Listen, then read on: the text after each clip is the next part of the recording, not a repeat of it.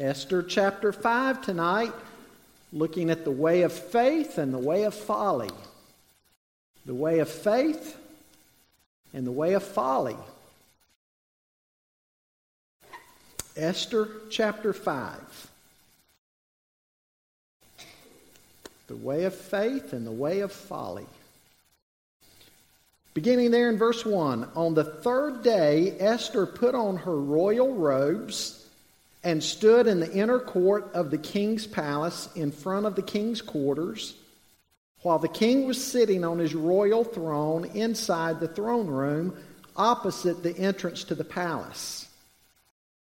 And when the king saw Queen Esther standing in the court, she won favor in his sight. And he held out to Esther the golden scepter that was in his hand. Then Esther approached and touched the tip of the scepter. And the king said to her, "What is it, Queen Esther? What is your request? It shall be given you even to half of my kingdom." And Esther said, "If it please the king, let the king and Haman come today to a feast that I have prepared for the king." Then the king said, "Bring Haman quickly so that we may do as Esther has asked." So the king and Haman came to the feast that Esther had prepared. And as they were drinking wine after the feast, the king said to Esther, "What is your wish? It shall be granted you. And what is your request? Even to half of my kingdom it shall be fulfilled." Then Esther answered, "My wish and my request is, if I have found favor in the sight of the king, and if it please the king to grant my wish and fulfill my request, let the king and Haman come to the feast that I will prepare for them, and tomorrow I will do as the king has said." And Haman went out that day, joyful and glad of heart. But when Haman saw Mordecai in the king's gate, that he neither rose nor trembled before him, he was filled with wrath against Mordecai. Nevertheless, Haman restrained himself and went home, and he sent and brought his friends and his wife Zeresh. And Haman recounted to them the splendor of his riches, the number of his sons, all the promotions with which the king had honored him, and how he had advanced him above the officials and the servants of the king. Then Haman said, "Even Queen Esther let no one but me come with the king to the feast she prepared. And tomorrow also I am invited by her with the king. Yet all this is worth nothing to me, so long as I see Mordecai the Jew sitting at the king's gate." Then his wife Zeresh and all his friends said to him, "Let gallows 50 cubits high be made, and in the morning tell the king to have Mordecai hanged upon it. Then go joyfully with the king to the feast." This idea pleased Haman, and he had the gallows made. You know, I think you've realized by now in your life that we have two ways in which we can go. And you know, in Matthew chapter 7, right there in the heart of the Sermon on the Mount, Jesus talked about that, didn't he? He talked about the two roads, the broad road that leads to destruction, the narrow road that leads to life. He talked about the two gates. He talked about the two different kinds of trees. One tree that bears good fruit and the other tree that bears bad fruit. He talked about two kinds of builders. One builder builds on the rock, the other builds on the sand. Both builders experience the same storms, the same wind, the same floods, the same rain. But very different outcomes. Well, folks, tonight we're going to see people on two different kinds of paths with vastly different outcomes.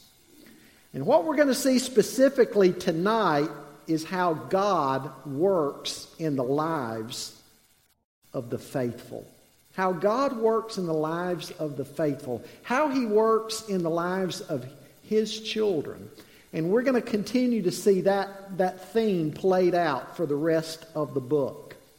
In fact, we're going to even notice tonight that before we see what God is doing, God's already at work.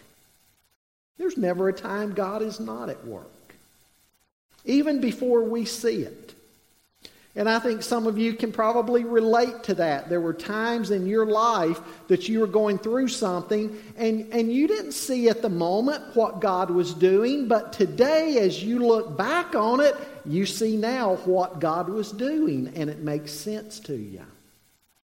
God's at work, even when we don't see it. Well, the first thing I want you to see with me tonight is a bold step of faith. A bold step of faith. Look again at verses 1 and 2. On the third day, Esther put on her royal robes and stood in the inner court of the king's palace in front of the king's quarters while the king was sitting on his royal throne inside the throne room opposite the entrance to the palace. And when the king saw Queen Esther standing in the court, she won favor in his sight, and he held out to Esther the golden scepter that was in his hand. And then Esther approached and touched the tip of the scepter. I want you to notice what Esther does here. Folks, she literally lays her life on the line. And I want you to realize that. She lays her life on the line. Because what was the rule in Persia, among Persian kings? If you came into his presence without being invited and he didn't extend the scepter to you, you were killed.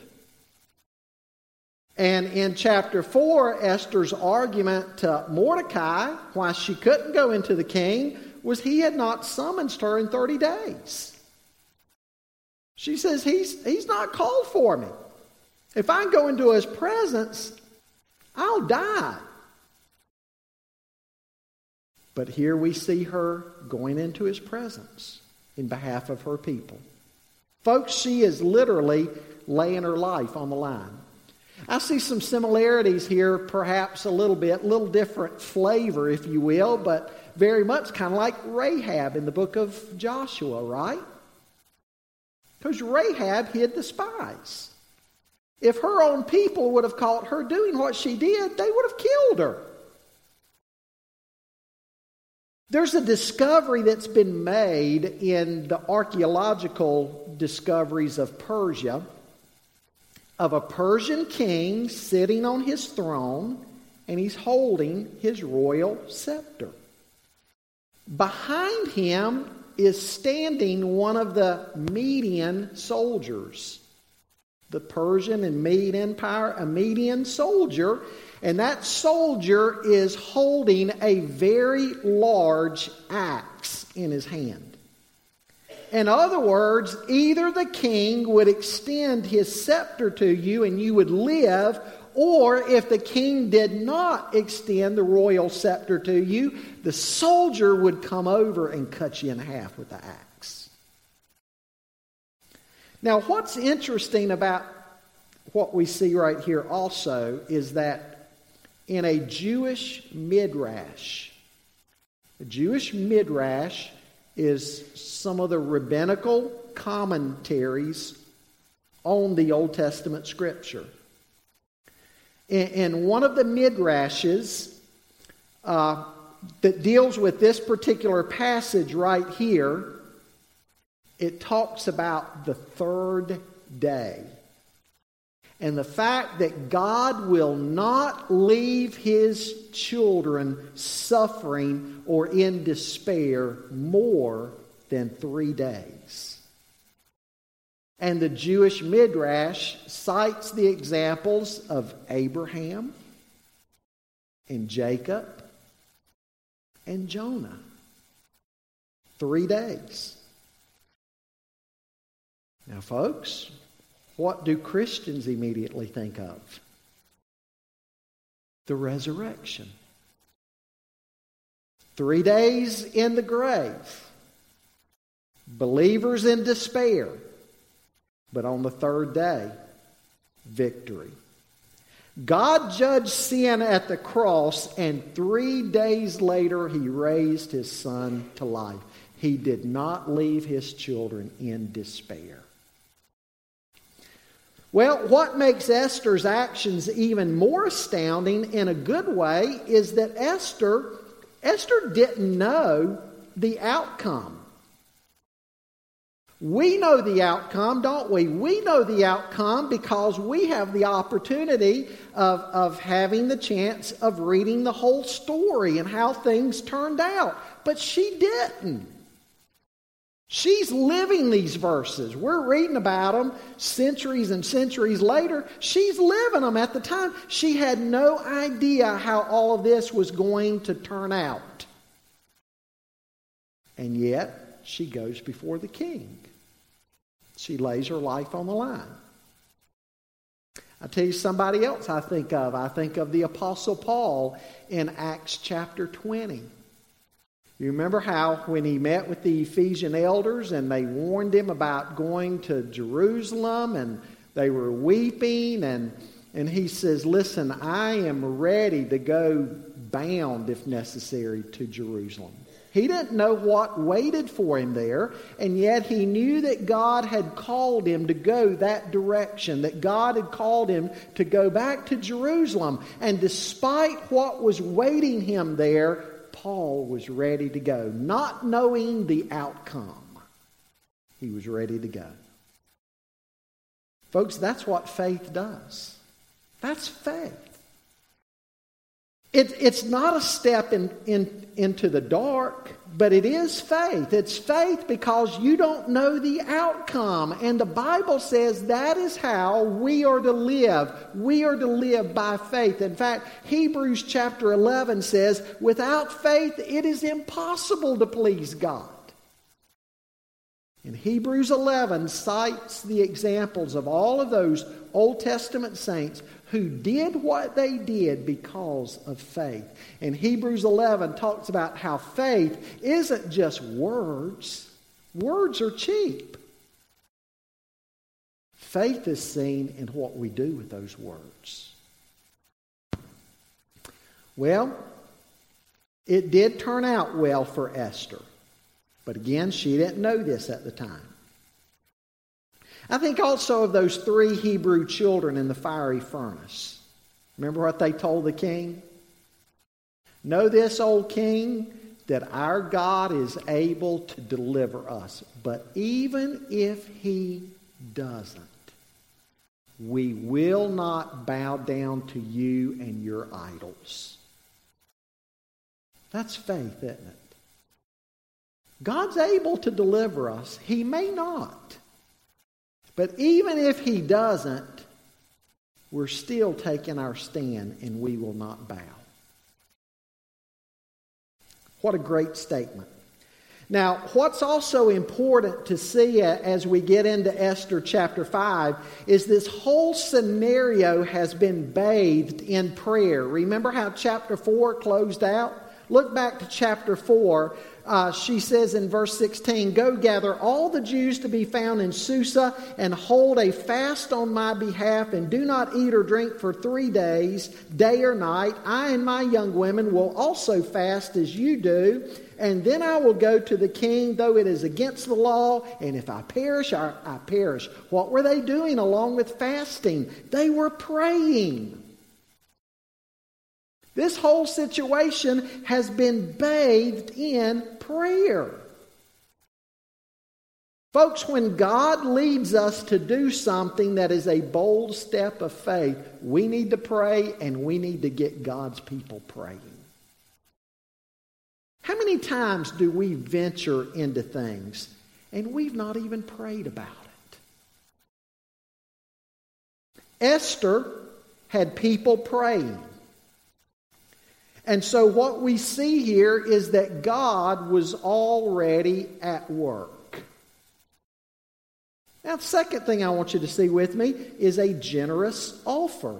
A generous offer, beginning there in verse 3. The king said to her, what is it, Queen Esther? What is your request? It shall be given you, even to the half of my kingdom. And Esther said, if it please the king, let the king and Haman come today to a feast that I have prepared for the king. Then the king said, bring Haman quickly, so that we may do as Esther has asked. So the king and Haman came to the feast that Esther had prepared, and as they were drinking wine after the feast, the king said to Esther, "What is your wish? It shall be granted you. What is your request? Even to the half of my kingdom it shall be fulfilled." Then Esther answered, "My wish and my request is, if I have found favor in the sight of the king, and if it please the king to grant my wish and fulfill my request, let the king and Haman come to the feast that I will prepare for them, and tomorrow I will do as the king has said." Look at what the king offers. It's a generous offer. Up to half of my kingdom. Esther, in other words, basically, I'm giving you a blank check. Now, folks, sometimes when we do what God would have us to do, we find that God has already gone before us, and God is ready to do some pretty awesome things. What's Ephesians 3:20 say? God is able to do far exceedingly above and beyond even what we could ask or even think. Isn't that a great verse? God goes above and beyond what we ask. You know, a lot of us never learn what God is willing to do because we don't go to Him with this kind of faith. We don't trust Him with our finances. We don't trust Him with our relationships. We don't trust Him with our marriages. We don't trust Him with our careers. We don't see what God's able to do because we don't trust Him. And we don't ask Him to do anything. That's sad. Here's God willing to help us, willing to grant petitions that are inside the scope of His will, but we don't even take the bold step to come to Him. And until we do, we'll never see what God can do. A lot of Christians will never witness in their lifetime what God is able to do because they won't trust Him. They'll go through life saved. If they've come to God through faith in Christ, they're saved. But they never truly understand the gracious provision of God and how great it is. Now, notice that Esther shows great restraint. It's not time yet to lay it all on the line.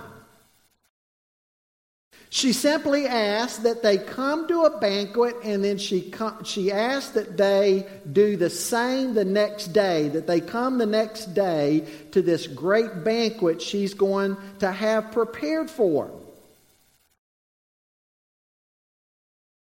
Why didn't she just put the request out there? Because if you read ahead to the next chapter, you see some pretty important things have to happen that night, right? God's not done working yet. So apparently it's God that has put on her heart that she's not to lay it all on the line yet. She's to ask him to come back the next day. Unknown to Esther, Haman hasn't made the plan yet with the gallows. He's going to build gallows to hang Mordecai, but it's his own gallows that he's going to have ended up building.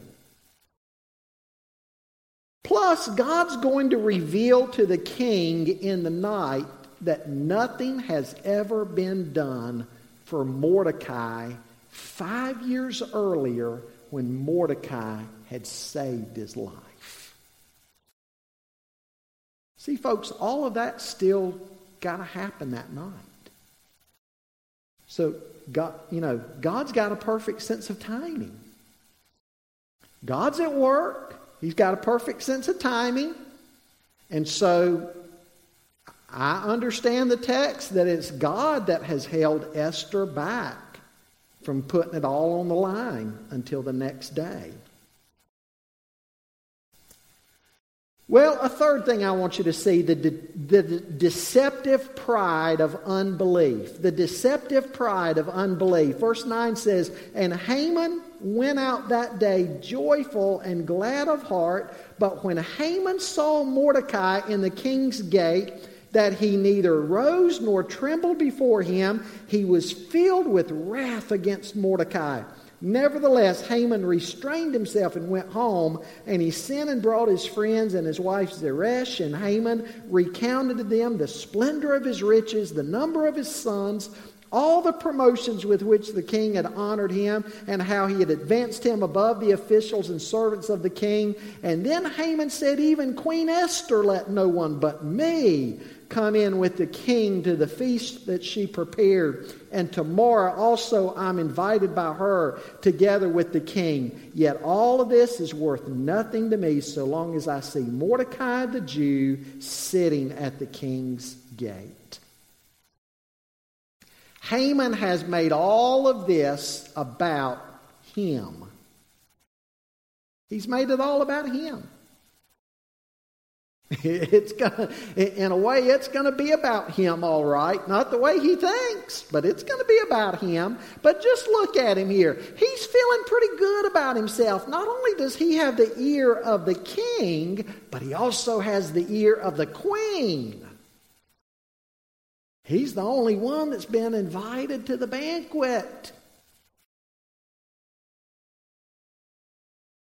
And what's more, he's invited the next day. He's going to get to hear this matter that the queen is going to let the king know about. I mean, he's telling his family, hey guys, I'm on the inside track. Look at me.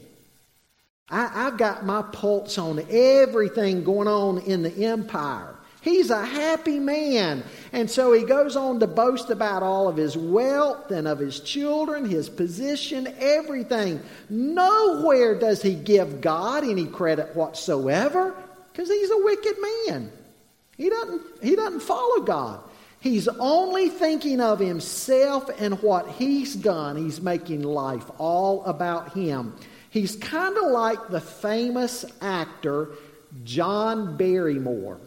John Barrymore once said, "The only regret that I have of my years spent in the theater is that I could not sit in the audience and watch myself." Now that's pride, isn't it? Haman is a true child of the world. He's just like the man in Luke chapter 12. The man in Luke chapter 12 who said, here's what I'm going to do. I'm going to tear down my barns and I'm going to build bigger and better ones and I'm going to fill them up and I'm going to say to myself, self, you've got it made. Sit back and eat and drink and be merry. Folks, that is a deceptive way to live. Because life is a vapor. None of us have any kind of guarantee of tomorrow. None of us. And that's why Jesus said we need to be keeping our eyes on God and we need to be laying up our treasures in heaven where moth and rust don't corrupt and where thieves don't break in and steal. We need to have the right focus in life. We dare not put our eyes on ourselves or what we can acquire or accumulate in this life or any kind of positions that we can gain in life. If that's where our trust is, then folks, we don't really have anything, do we? You know, we can have the whole world at our fingertips and everything can come unraveled tomorrow. No guarantees in a fallen world. No security in this world whatsoever. Notice too how people can be who live this way. Haman has everything. And yet is he content? Is he satisfied? He's not, is he? He has everything, and yet he's still miserable, all because of one man by the name of Mordecai. How sad to have so much, and one little thing can upset your world. You know, it's been said that the character of a man can be measured by what irritates him. The character of a man can be measured by what irritates him. If small things in life irritate him all the time, then he's a small man with a small character. Here's a man who's been promoted to basically the position of prime minister in the land.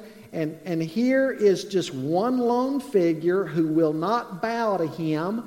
And so in the big scope of things, I mean, that's nothing. But Haman can't let it go. And he won't let it go. Again, he's got the wrong focus. You can't help but think about another king in the Old Testament. You know who I'm talking about? Who wanted one thing that he couldn't have? Ahab. What did Ahab want? He wanted Naboth's vineyard. And Naboth wouldn't sell it to him. And old King Ahab, he was crying like a baby. I want that vineyard, and he won't sell it to me. Of course, we know what happened. Jezebel said, I'll get it for you. And she concocted that scheme and had Naboth murdered. When Haman tells his family, they all come up with an evil plan. People who have the wrong focus in life, those who live without God, will do just about anything sometimes to get what they want. Have you ever noticed that? Folks, we're living in a day and age today where the wicked, if you have something they want, they'll kill you for it. And they won't even think twice. That's the kind of world we live in. But that's how Haman is. Way back then, this is how Haman is. He's going to kill Mordecai, or so he thinks, so he can finally have everything that he wants. And so he tells all his family what's going on, and they tell him to have Mordecai killed. Another lesson here, you better be very careful who you take your counsel from. If you take counsel from people who have no respect for God and do not value human life at all, you better watch out the kind of counsel you're going to get.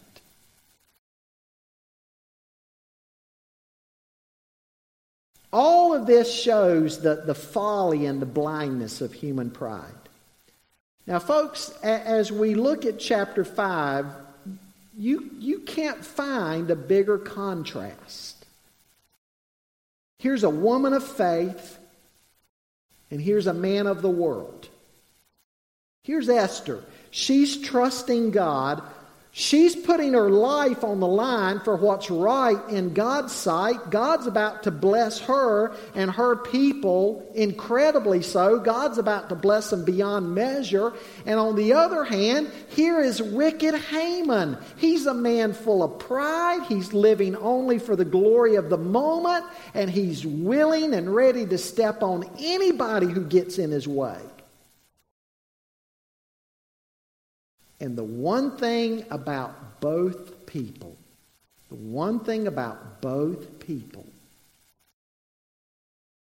is that God sees and God knows. God sees and God knows.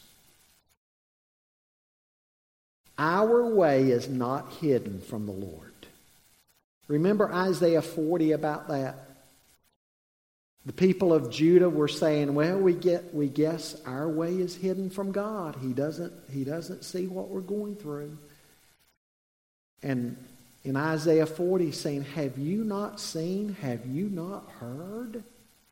The everlasting God, He doesn't slumber or sleep. God who created everything that is and knows all the stars by name and calls out all the starry host by name, and He has them all numbered. He knows your way. He sees and He knows. It's a great comfort for the people of God, and it ought to be a great warning to the wicked. Goes both ways, doesn't it? God sees and God knows about everybody and everything. Nothing is hidden from Him. He's providential. He's omnipotent. He's omniscient. He's omnipresent. God sees. We need to remember that. And so we need to choose very wisely how we live and how we walk and who we put our trust in and what we do. Because God sees and God knows. Some lessons I want to give you tonight in closing. Lesson number 1, just as Esther put on her royal robes and went into the king and identified with her people, so too must Christians declare our stand. She went in and declared her stand. We have to declare our stand. Now, in doing so, she put her life on the line. As Christians, we've got to be willing to put our lives on the line for the sake of our faith in Christ.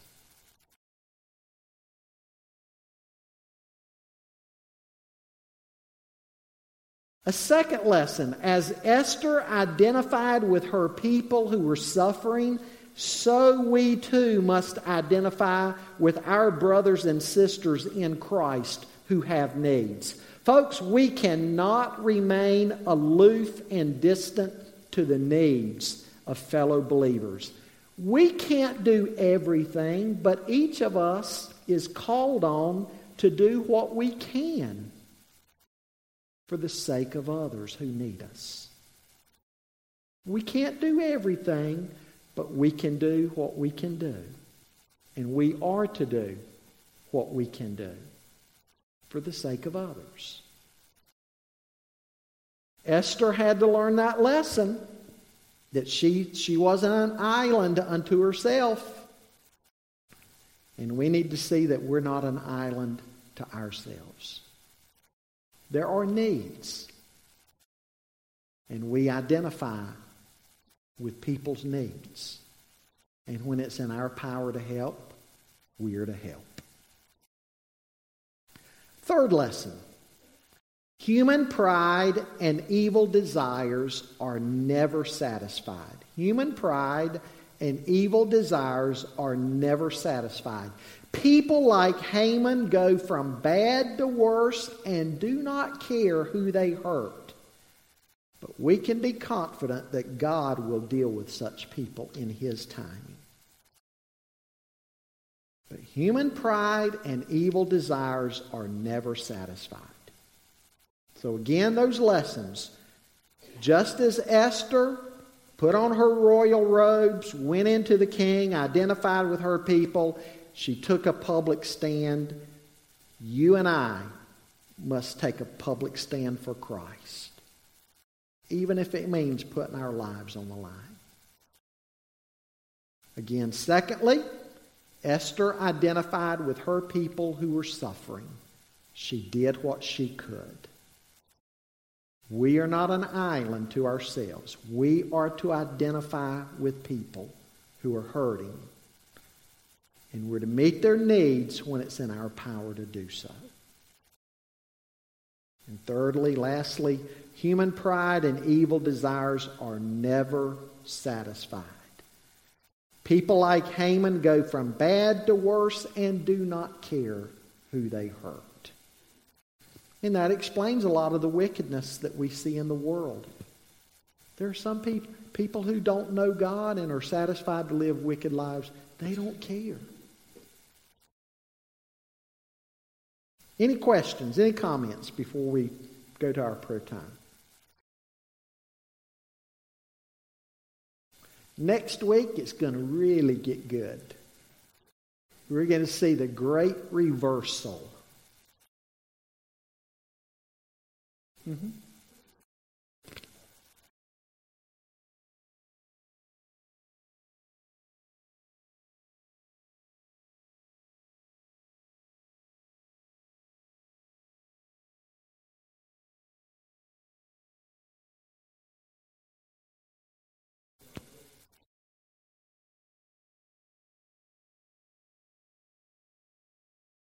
Well, when you think about ancient times and how bad things were, and the early church and all the suffering they did, there were more martyrs for Christ in the 20th century than in the 19 centuries preceding that combined.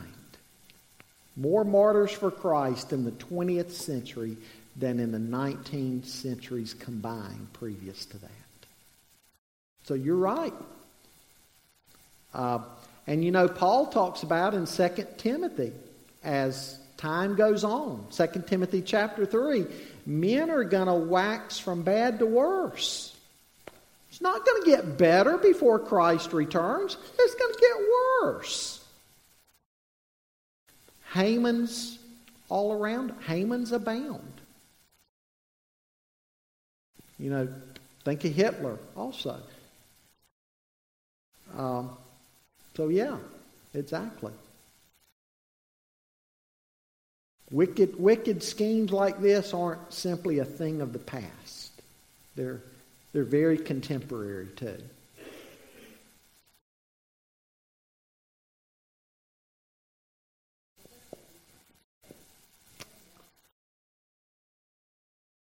Oh yeah.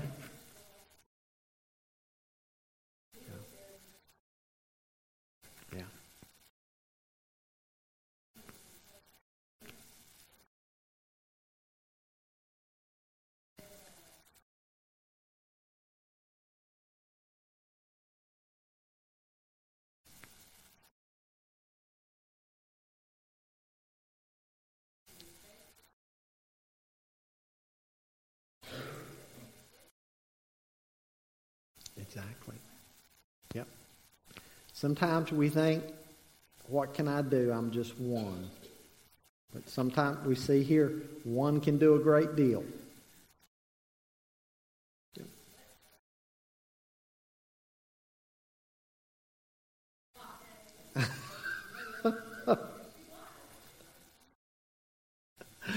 Yep. Richard?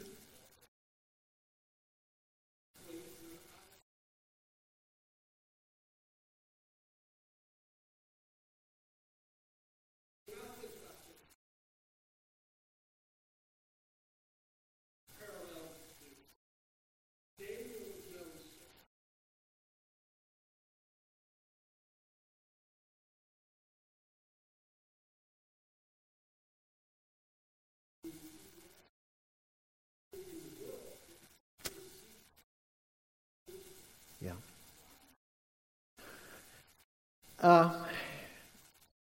I certainly think it's a case study in human imperfections. Others have made that same contrast between Daniel and Daniel's three friends and Mordecai and Esther.